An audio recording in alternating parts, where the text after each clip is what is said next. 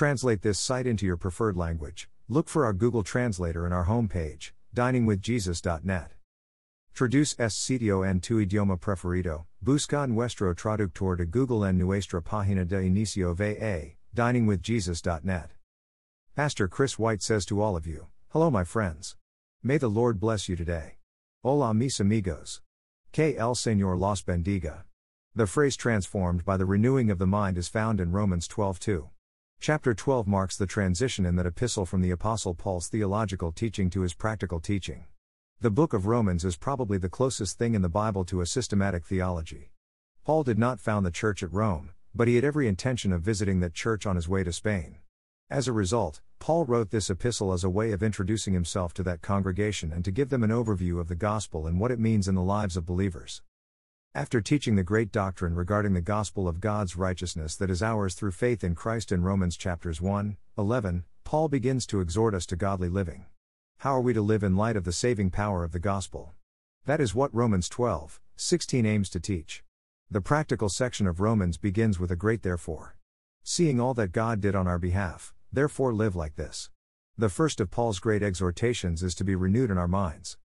I appeal to you therefore, brothers, by the mercies of God, to present your bodies as a living sacrifice, holy and acceptable to God, which is your spiritual worship. Do not be conformed to this world, but be transformed by the renewal of your mind, that by testing you may discern what is the will of God, what is good and acceptable and perfect. Romans 12:1-2. The phrase the mercies of God refers to all of what is preceded in chapters 1-11. The exhortation that Paul presents is that since we have been the gracious recipients of God's great mercies, we are to be living sacrifices to God. How do we do this? We are living sacrifices to God by not conforming to this world, but by being transformed by the renewal of our minds. This exhortation really serves as a summary statement of all that follows. A living sacrifice to God is one who does not conform, but is transformed. We are not to be conformed to this world. Paul is using the word world here to refer to the spirit of the age.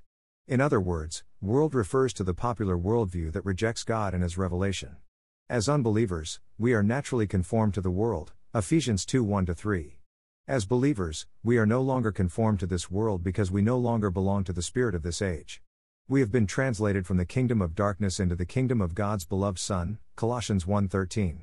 Therefore, rather than continuing to conform to this world, we are to be transformed by having our minds renewed. It is interesting to note that Paul says that we must be transformed by the renewing of our minds.